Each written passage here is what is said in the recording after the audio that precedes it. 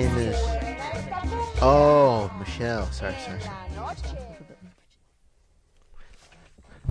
Welcome to Nuestra Palabra, Latino Writers having their say on the air. Thank you so much for joining us for this update of the Latinx Renaissance. This is Tony Diaz, the Libre Traficante. We're going to have the whole crew say hi to you. We got Nata. Hi.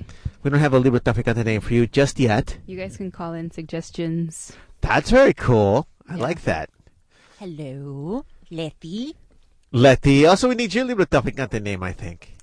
Oh, yeah, I guess so. Okay. I guess so. Hello, it's Joe Anthony. He didn't give his Libre Traficante name. And this is Marlon. How's everybody doing today? Excellent, Libre Traficante Malou. She's the only one that remembers her code name. And I'm really glad that you're joining us. I'm glad that you've gotten through your work day. You've gotten past the capitalistic numbing of your soul. And you've come to this place. We're about to celebrate art, literature, and culture as we impose order on this chaotic universe. We're going to have for you today a show that breaks many boundaries. In the studios, Dr. Jesus Esparza from Texas Southern University. He'll be joining Michelle Tovar Garcia, and they're talking about a powerful exhibit at the Holocaust Museum. And I love, too, because probably folks who are not aware of how cutting edge Nuestra Palabra is, they may be saying, okay, why are the Mexicans talking about the Holocaust Museum, while our listeners who are regular listeners will be saying, of course, we know all about quantum demographics. We cannot wait to see what path we are led on by the intelligentsia of our day. And because we have to support writers at all times, second half of the show, Ivalesi Rodriguez has an awesome book, Love War Stories. Because, you know, love is a battleground littered with cautionary tales and cherished letters from long-lost husbands. And Letty will be leading that discussion because you are in love with this book, right? I am in love with this book. I read this book by the second story. I was so sold on it. And then I kept reading it and reading it. This is how great this book was. Man. So I was actually trying to multitask. I was trying to watch the second season of Glow, Gorgeous Ladies of Wrestling. That's on Netflix, which I recommend for anybody.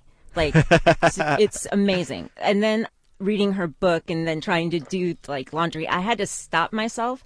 And I actually, on one story, I had to map it out. I had to actually find out how many sections there were, how many paragraphs, like where the story was going. And I was like, oh, okay.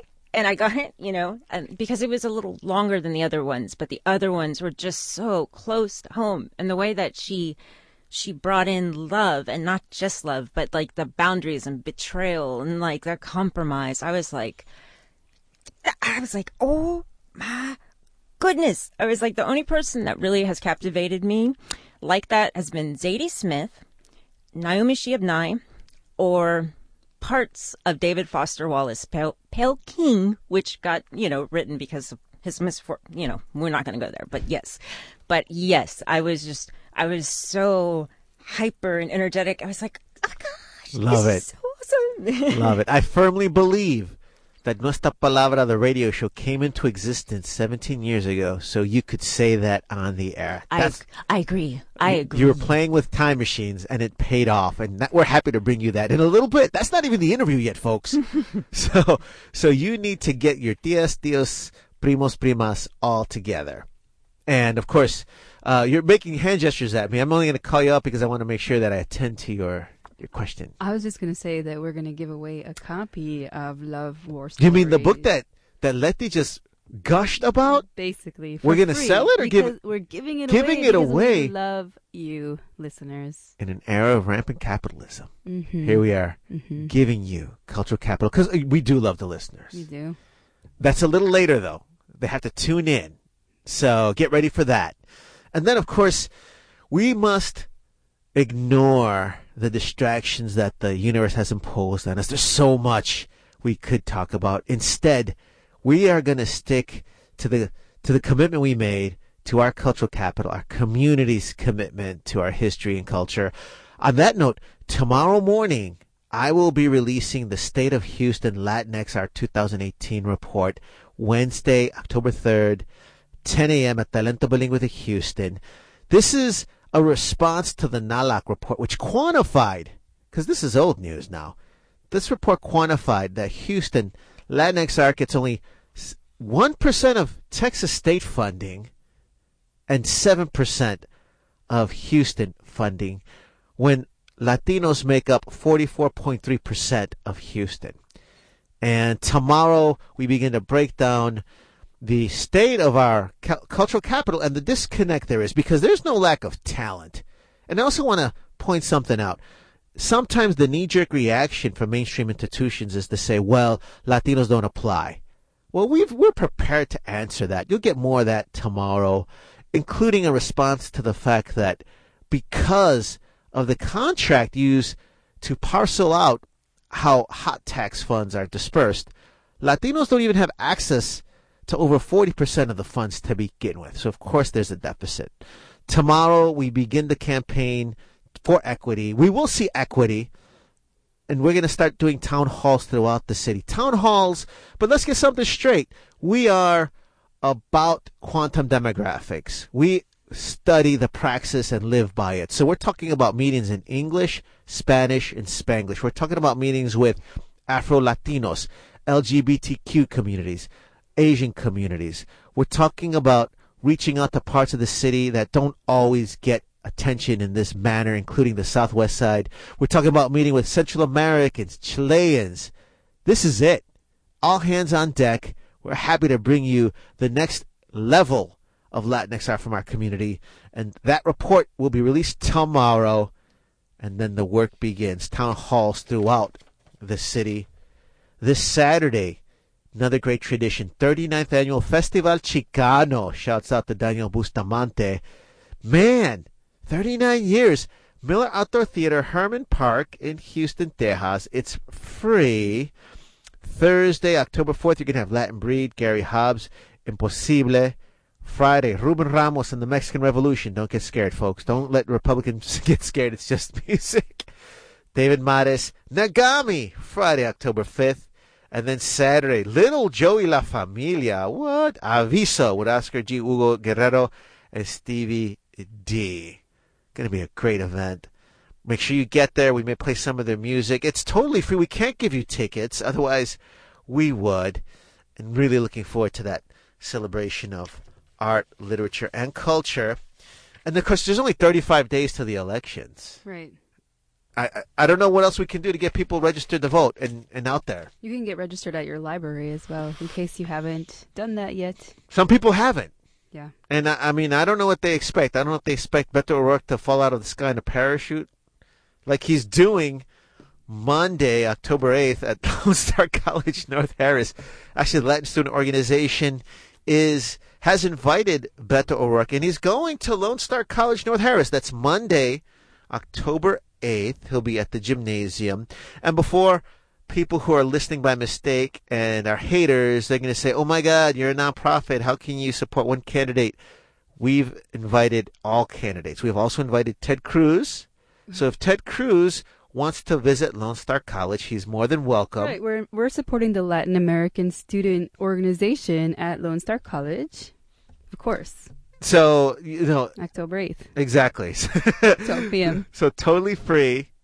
And we're just telling you, giving you facts. We're giving you the factual account of who has accepted the invitation. And we'll be there Monday, October 8th. And then last announcement will be, I'm excited to announce I'm actually working on a video for Texas history that will give an insight into many contributions to the making of Texas, 1800, 1845, about 30 minutes long. And it's going to include, I wanted to mention it too because we're talking about Chicano Festival, Little Joe. It's going to include Little Joe and Willie Nelson, believe it or not, in a video on Texas history. Should be fun. Yeah. So stay tuned for all that and more updates. I will be giving you updates about the state of Houston Latinx art on the air, which will then become part of history because our radio shows are archived by the University of Houston Digital Archives. Selected podcasts are available at nuestrapalabra.org. You can actually go to kpft.org to hear the shows for 2 weeks, and then they disappear. But like I said, sometimes we save them. Every time, each show is saved by the University of Houston Digital Archives. And our hard copies, that we'll be donating these hard copies to the Houston Public Library Hispanic Collection. So we're not talking smack when we say we make history. We're making it. And we will donate to them a copy of the NALAC report, Quantifying Inequity in Arts Funding Towards Our Community, as well as the 2018 State of Latinx Art. And I want to tell you right now, if you think this is the end of it, nothing on this will end till we have equity. I'm promising you that right now. That's not how we play. We will pursue this until victory, and we will have victory, because I'm telling you now, there'll be a 2019 State of Houston Latinx Art, a 2020 State of Houston Latinx Art, a 2021 State of Houston Latinx Art. Equity. Equity. Equity. Equity. What do you want? Equity. When do you want it? Equity now. What do you want? Equity. When do you want it? Now. So, woo! Equity. Equity.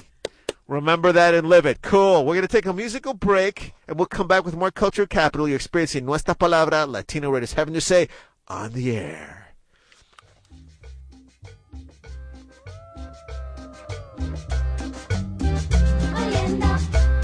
En la isla del Pacífico suena esta cumbia en la noche.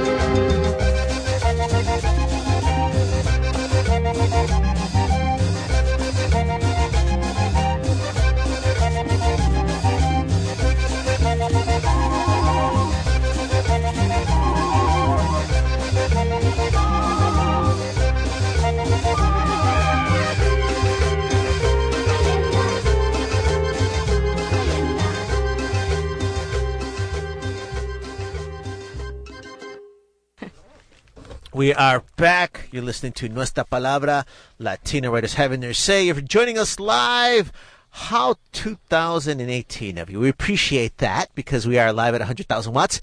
But perhaps you're listening to this at the radio archives from the University of Houston, or perhaps you're listening to a podcast studying about this. I think our next topic, very much worthwhile, worthy of review in history courses Texas History, Mexican American Studies. We are joined live in the studio by dear friends of ours, Dr. Jesse Esparza. ¿Cómo estás? Bien. I'm glad to be here. Thank you. And Michelle Tovar Garcia, longtime friends of what we do. Now, I want to say a little something about Dr. Esparza. He's an assistant professor of history in the College of Liberal Arts and Behavioral Sciences at Texas Southern University, where he has taught since 2009. His area of expertise is on the area of Latinos in the United States, with an emphasis on civil rights activism. Dr. Esparza is currently working on a manuscript entitled Raza Schools, Latino Educational Autonomy and Activism in Texas, 1920 to 1980, which offers a multiracial narrative of a Latino-owned school district in West Texas since the end of the First World War through the post-civil rights era. You want to do us a pleasure of telling us about Michelle? Of course. We're also here happy to welcome Michelle Tovar Garcia, Associate Director of Education. Michelle Tovar is with the Holocaust Museum and is responsible for building bridges between the Latino community and the museum in Houston. Her initiatives include outreach to bilingual and dual language school programs, creating educational workshops, events for teachers, parents, and community leaders, and working with local and national organizations that are dedicated to serving Latinos. She was a participant of the 2015 Smithsonian Latino Museum Studies Fellowship Program, a 2017 Fulbright Hays Scholars, currently a doctoral student at U of H, studying curriculum and instruction in K-12 social education, with an emphasis on social justice education. Can we say that? It's a fact. We're so proud to have you. Thank you. That's And fantastic. she's wearing a T-shirt that says "Vote them out." Hey. Dope. Yep. Now, sometimes some of our guests are like, "Oh man, don't read the whole thing." I do want to, because we're actually spreading cultural capital, so people know about different careers, histories, and different parts of these fields too. So we may not even dwell on it, but we dropped some cool cool They goals. deserve to know too. The people deserve to know who they're listening to. Exactly. That's what's up. And we want to tell folks about the exhibit that is called The Texas Liberator, Witness to the Holocaust. So give folks the facts on how long it runs, Dr. Esparza's visit, and then tell us how this came to be, because that is also fascinating. Right. So this exhibit will be on display until Sunday, October 28th. It's a short run. We are in a temporary location, so our exhibits have been about a 3-month exhibition there. But this exhibit came from Texas Tech. It was created there, and it's a beautiful exhibit featuring liberators from the Holocaust during World War II.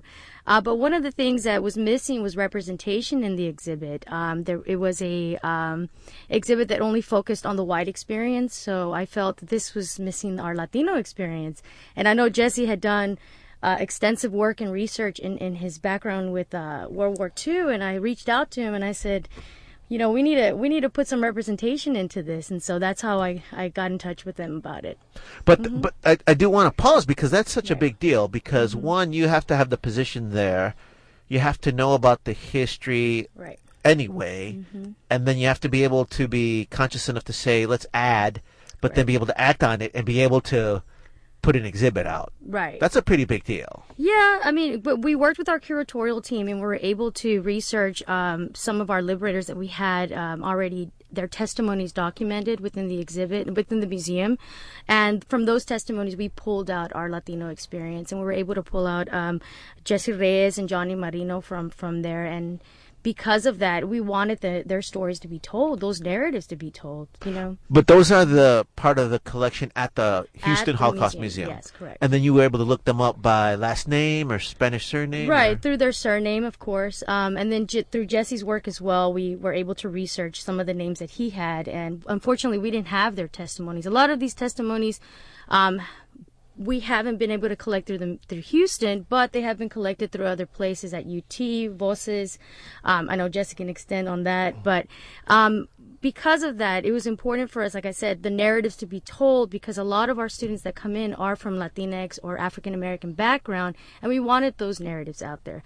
We tried to pull some African American experience from our testimonies, but we didn't have those available. So you were looking for representation deep. Exactly, so not just raza, but also African American, but you just couldn't at this time. Right. And in all fairness too, that's not our expertise either. So Right. but that may be the next level of research. Yes, definitely. Man. And we've been in touch with Texas Tech. and we want to continue our efforts to help them as much as possible to add on to this exhibit, as much as they are going to travel it throughout Texas. And I imagine both the institutions were very open to this. Yeah, they were very receptive to this. It can be troublesome to hear that there are gaps in the research that was done. They put in a lot of effort and a lot of money to get this done, and I really commend them for the work that they did. They even were able to create a beautiful website, a very interactive website that has sort of these very awesome ways to teach history. And I think that they're sort of breaking grounds in many instances with what they're doing, but they've been receptive despite us telling them, say, hey, look, I think that you might have blinked a little bit on this part.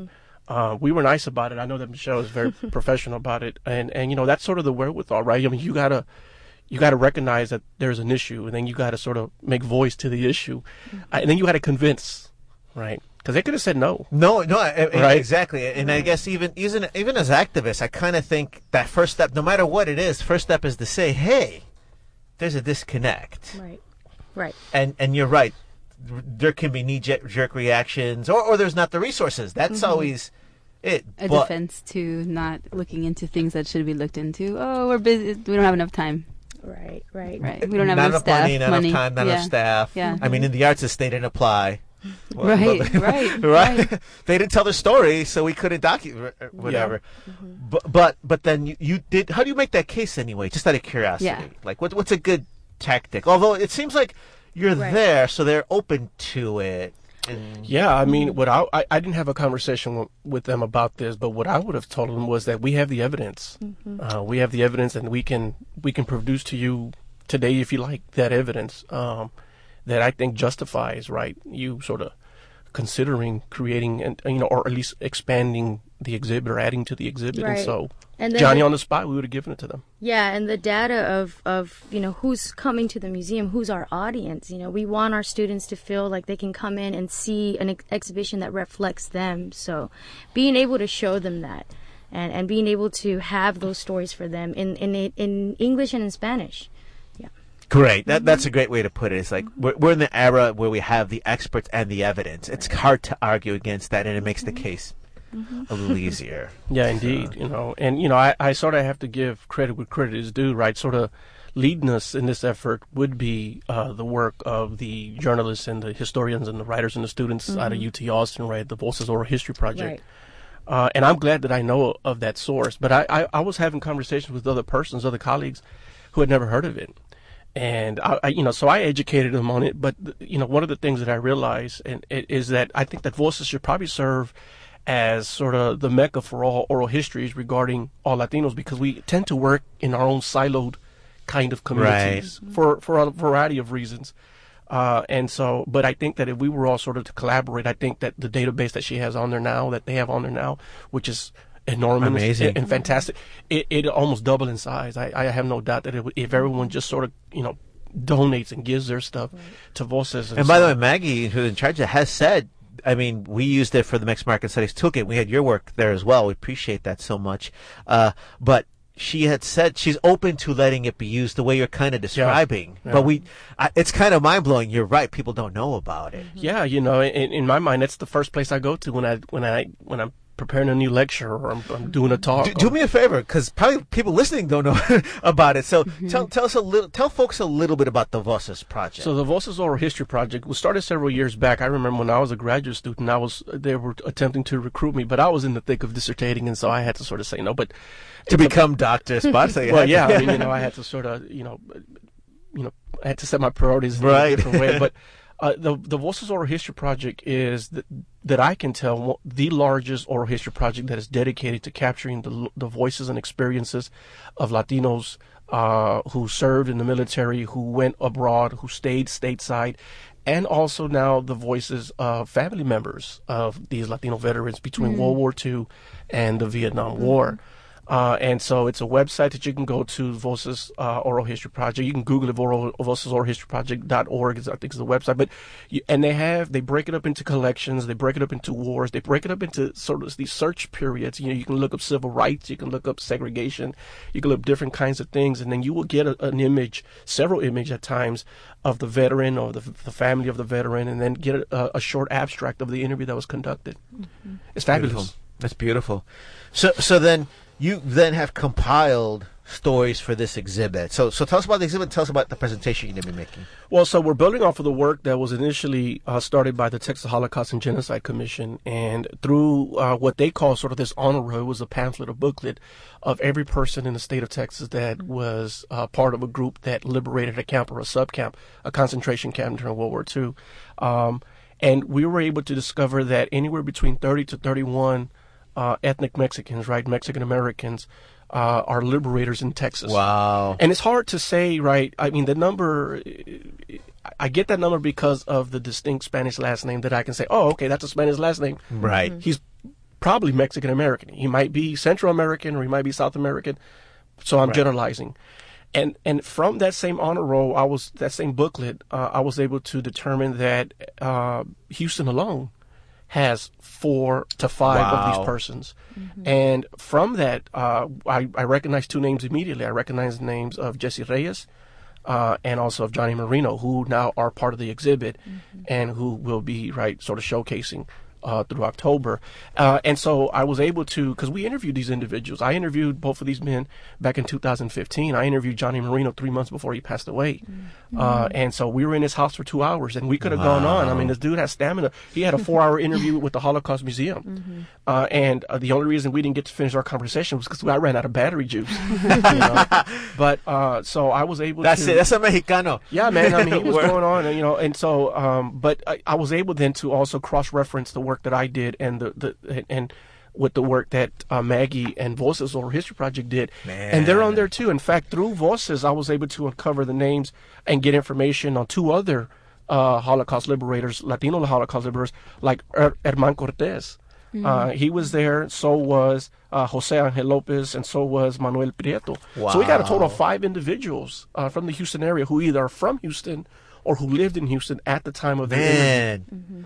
But now I got to pause here because we are cultural accelerators. This is an era of una potencia pero fuerte because we already described how we got the project to that point.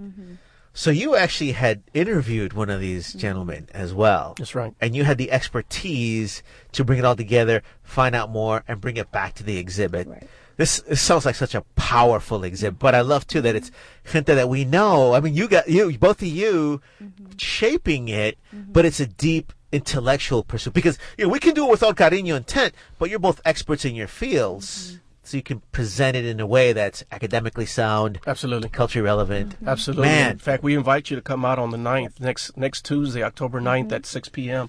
At the Holocaust Museum, right there at the Kirby location. Come out and hear a lecture where we're going to have a small conversation about the Latino experience in World War II, and we're going to showcase these 4 or 5 gentlemen and their families as we highlight their accomplishments, what their life was like before the war, during the war, and then after the war, just to make sure that everyone in the room and those who can get access to the lecture understand that Latinos were there, man. 500,000 of us were there. And I want people to take off work to go there. So because someone's going to say, well, I can read Dr. Sparso's work, but you're also going to give them behind the scenes. That's correct. And we're going to have actually the family of the veterans there. They'll be there too. They've been invited. They've already come to the museum, and they were there was a special luncheon for them. They were awarded medals in honor of the of their because Johnny Marino's passed away, Jesse Reyes has passed away, but their sons were there, and so they'll be there again. And it's a family affair, man. And you know what too? I mean, it's powerful the contribution they made. Qué triste that they don't know how it's being lauded, but how powerful for the family to know, and how powerful for us to be at a point in history where we can do it all and go back. And I'm a walk in a classroom Thursday and teach this stuff. So it's a beautiful era. Any closing thoughts? Are you happy the way things turned out? I'm loaded question. Totally loaded question. I'm pretty happy. I mean, like going back to the family, I feel like one of the Moreno's family members is coming back to be a docent at our museum Wow. because we're seeking Spanish-speaking docents for the new building that will be open in summer of next year. And she, because of his story and because we continue to respect and share his story, she wants to come back and contribute what she can, and she wants to continue his, legacy through that. Man. So yeah, we are excited about the new museum in 2019. It will be fully English and Spanish bilingual. Wow. And so we're opening that space, an inclusive space for families to come in and feel comfortable being in a space and learning a history that isn't commonly taught in schools. Fantastic work. Well, thank you for taking time to tell us about it. I can't wait to go. Yeah. Gracias. And tell folks one more time the details. Okay, so we are located at 922 Kirby Drive. We're in a temporary space. What's the intersection? It is about a mile south of NRG Stadium. Yeah, we're in a temp space, and we're open Monday through Friday, 9 to 5, and Saturdays 10 to 5, and Sundays noon to 5. And students are free always, with the valid ID for college students. And yes, come down and see us. Beautiful. Definitely come out on the 9th, next Tuesday. Okay, here from 6:30 to 8. Sin falta. Great. We'll be back after this musical message. This is Nuestra Palabra, Latino Writers Have No Say on the air.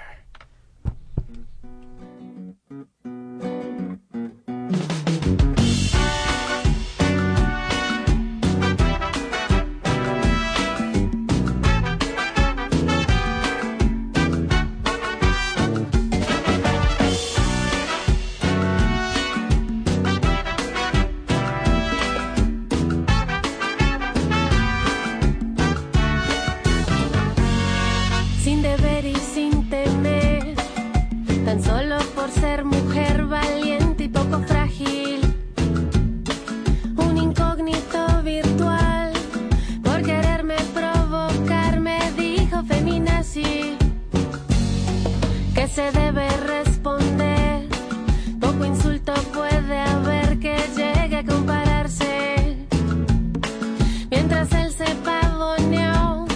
Recordé un sabio consejo, ignora al ignorante. Pero le dije, qué poca. Ay, pero qué poca.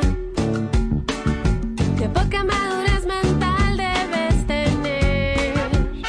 Ay, ay, ay, ay, ay, ay, qué poca. Ay, pero qué poca, poca, poca.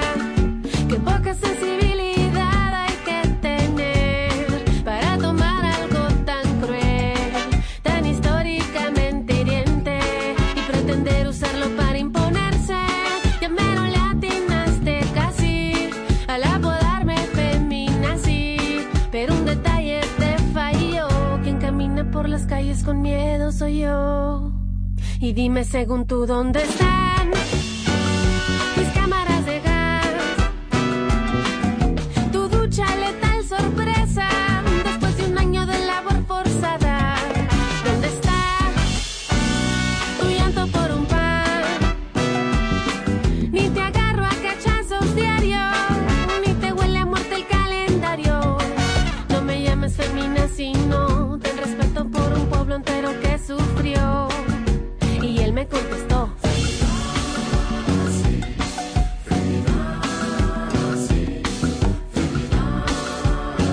Libertina, vete a casa, vete a plancharle la ropa a tu marido.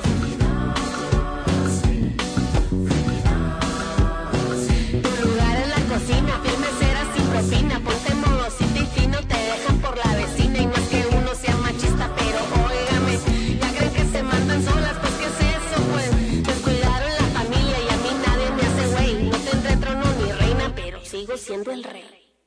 Y dime según tú dónde están mis cámaras de gas, tu ducha letal sorpresa después de un año de labor forzada. ¿Dónde está tu llanto por un pan? Ni te agarro a cachazos diarios, ni te huele a muerte el calendario. No me llames feminazi, no, solo porque mi autoestima ya te amenazó.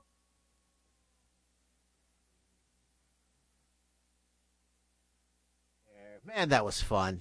That was so cool. Appreciate the crew putting that together and those folks coming with. I appreciate you listening live to it and, of course, afterwards as well. But, of course, we have to turn our attention to literature because that's what brought us here. So Nata's going to introduce our next guest. A Latinx writer, Ivelisse Rodriguez. She is a writer, and she debuted a short story collection called Love War Stories by the Feminist Press, 2018. She's published fiction before in the Boston Review, in All About Skin, in Obsidian, Quayle, Bilingual Review, other publications. She's a founder and editor of an interview series focused on contemporary Puerto Rican writers in order to highlight the current status and the continuity of a Puerto Rican literary tradition from the continental U.S. The series is published in Centro Voces, an e-magazine of the Center for Puerto Rican Studies at Hunter College. And she has earned a MFA in creative writing from Emerson College, a PhD in English creative writing from the University of Illinois at Chicago. And to learn more about her, visit www.ivelisse Rodriguez.com. And welcome, Ivelisse. Thank you. We're so excited to have you. Wonderful to have you on the air. Thank you for the invitation. I'm excited. No, so I'm a little scared of the radio. De verdad? No me digas. It's kind of like a book, but the words move faster, I guess. And the voices in my head are being transmitted. And you don't look scared at all. I know. You're so amazing at this. Thank you. No, and congratulations very much on all that you've done, but also you really are pushing hard to make sure our communities are represented. And, you know, I think especially the Boricua community. I don't know if we can get into it about, you know, the way the Boricua community has been treated, especially after the hurricane. Mm-hmm. But even regardless of that, it seems that it is so important to give a true representation of Puerto Rican literature. How do you feel about that? Is that accurate to say? No, that's completely accurate. I mean, yes, it's completely accurate. My concern was that just with a lot of new immigrant Latino groups coming to the U.S., there was more attention on those narratives, and it seemed to me like what was getting lost is, again, like this almost like 100-year tradition of Puerto Rican literature. And so I wanted to make sure that Puerto Rican writing from the continental U.S. wasn't being forgotten, because the way I think about it is this, is that, you know, one of the pivotal texts within Puerto Rican literature is the Memoirs of Bernardo Vega, and it starts in 1916, and the narrative starts in 1916 when he comes to the U.S., and so he highlights the Colonia community, which is basically the pre-barrio community, meaning essentially that there are very few Puerto Ricans in the East Harlem that he's describing. And so there are these pockets of Puerto Rican literature, and so that would be, I think, a starting point for Puerto Rican literature in the continental U.S., and then, you know, we go on to Piri Thomas's Down East Main Street, and it reflects his life in the 50s and 60s. Then we get to the Nuyorican poets, and that's in the 70s.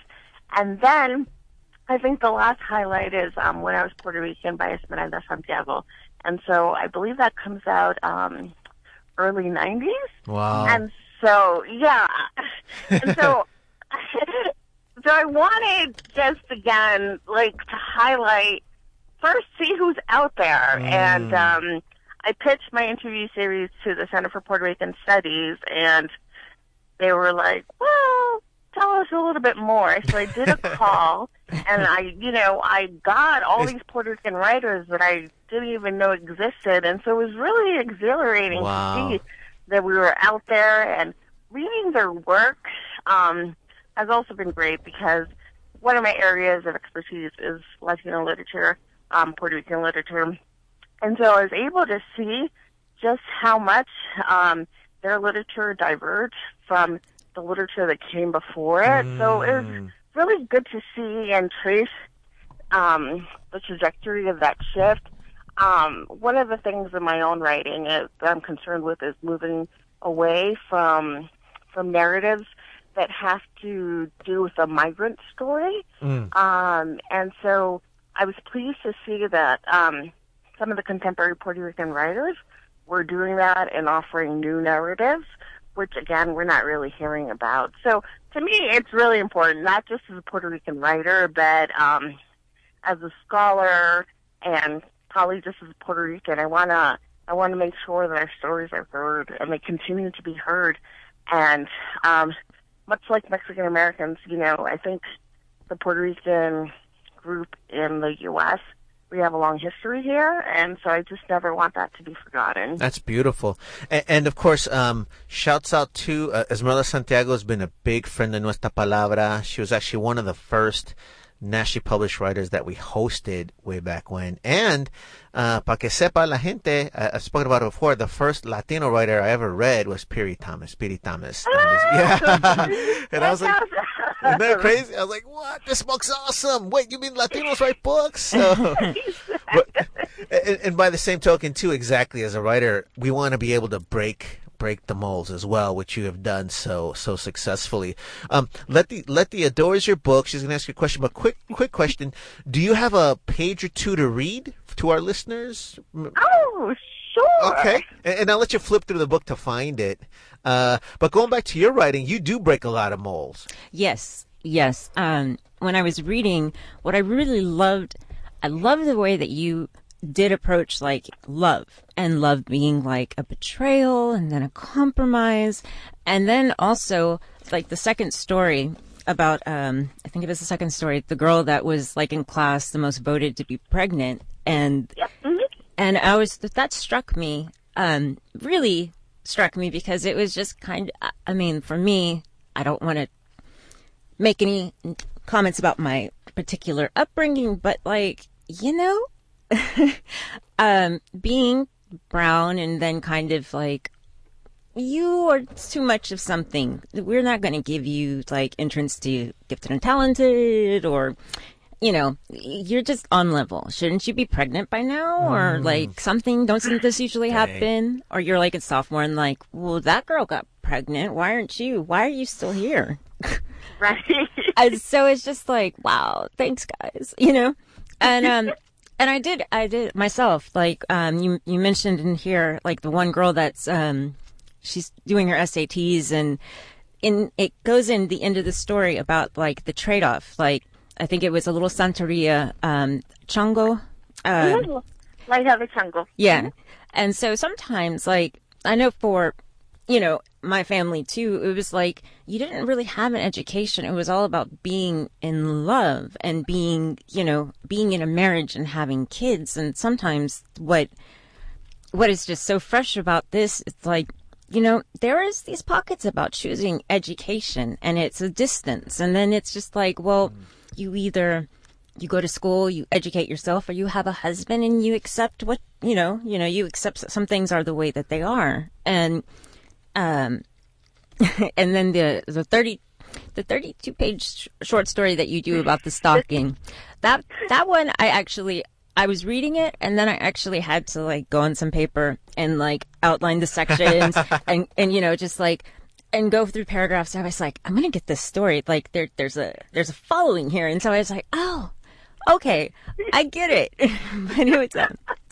But I liked the book so much that when I couldn't get it, I was just like, let's go hyper analytical. And I was just all, but yeah, the writing, it so reminds me of like Zadie Smith. And that's like one of my little heroes too. Like Zadie Smith she's from London, but like the stories that she says is kind of are refreshing, because I didn't know that this particular view for like Latino, Latinx communities, like you don't hear about this often, but you often feel isolated from your own culture. Is that the reaction you wanted? Yeah. No, absolutely. I mean, it's true with the education aspect, and I thought a lot about that. And we see this in like Hunger of Memory by Richard Rodriguez, and even some parts of How to Leave Hialeah by Janine Capel-Cusette. And there are other writers that do focus on this in the sense that, like, education really brings losses. It doesn't just lead to upward mobility, but, you know, it's a way that, in some ways you get cut off from your culture, or people cut you off from your culture. So, That's real. yeah. You should have listened to our last guests. Actually, they study these things. I think she was listening. Wonderful. Well, and I think the other part too is that we have to just prepare our folks too for all those nuances. That you know, there's a trade-off, but if you know that and it's worth it, you know, lean in. Right. No, that's true. I mean, I'm not saying don't go get No, educated. There are benefits to it. And I mean, it's, I've been talking about this on my tour in the sense, like, you know, my mother used to say things like, oh, you don't know how to cook, you don't know how to clean, blah, blah, blah. And I was like, well, I'm getting a PhD. I'm like, look, I'm good at everything. So, like, there's still value in what I'm doing, even if I'm not doing, like, the traditional things, you know? Well, and you do have a very formal background too, which is fantastic because you have a very, very high level of aesthetics, but you really do bring experiences from the corazón. Did you feel that distancing when you were at some of these the programs you were at, which are, I'm going to guess, and I may be wrong, I hope I'm wrong, but we're not majority Latinx? No, you were right. Dang, ding, ding, ding. You were right. Well, you know what? I think yes and no. In the sense that what happened was I felt it long before other people did. So I think by the time I got to my by the time I got to Columbia for undergrad and then my MFA, my PhD program, I was kind of used to it. What happened was when I was 13. I was living in Holyoke, Massachusetts, which is where I grew up, and there's a large Puerto Rican population there. And I basically one day a stranger showed up to my door and wanted to see if I wanted to apply to this boarding school in Northfield, Massachusetts. The school's Northfield Mount Hermon. And I applied and I got in, and it's then that I felt my world shift. So, again, I grew up in a Puerto Rican neighborhood, so then going off to this boarding school, that's the first time I felt like a minority. Wow. Because technically we were, and I felt that isolation there, and then I also realized I was poor compared to my classmates. Even the middle-class ones, like, I was definitely poor. And so those are things that I never really had to think about growing up in Holyoke because we were all the same. Like, even though there were people that weren't Puerto Rican, I mean, Holyoke, Massachusetts has the highest concentration of Puerto Ricans outside of Puerto Rico, which nobody would ever know because nobody ever thinks about Puerto Ricans in Massachusetts. And so, you know, so I struggled with that there while I was in high school.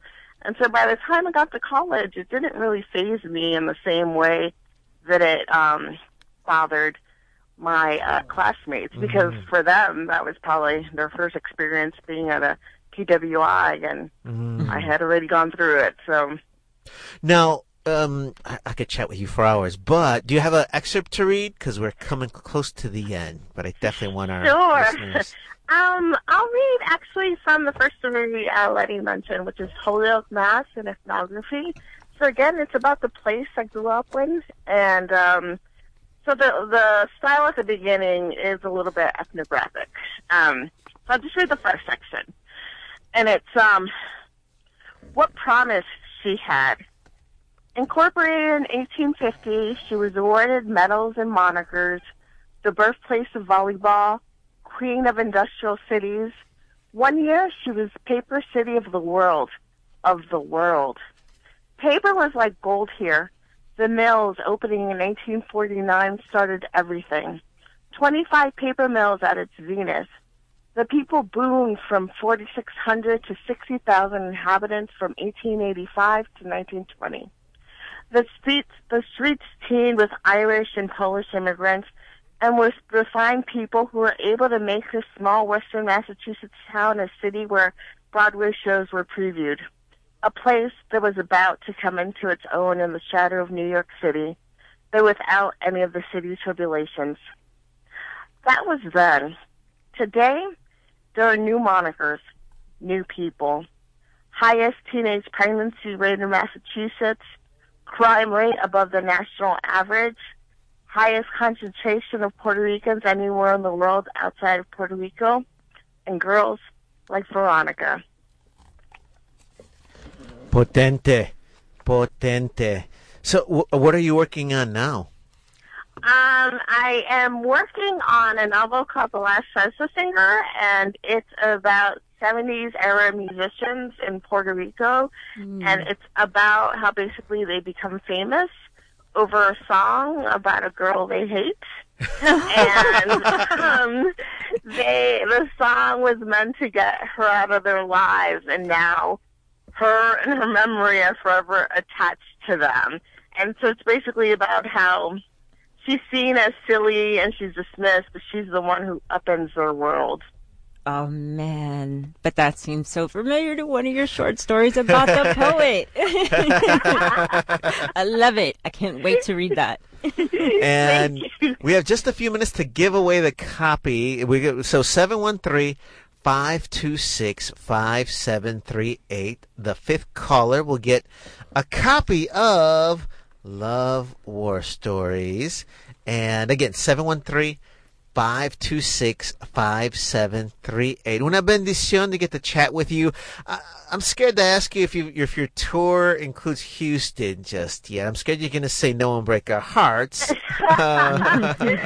It does not, but I'm willing to take any invitations that come my way. Okay, so we'll start working on that. Yes.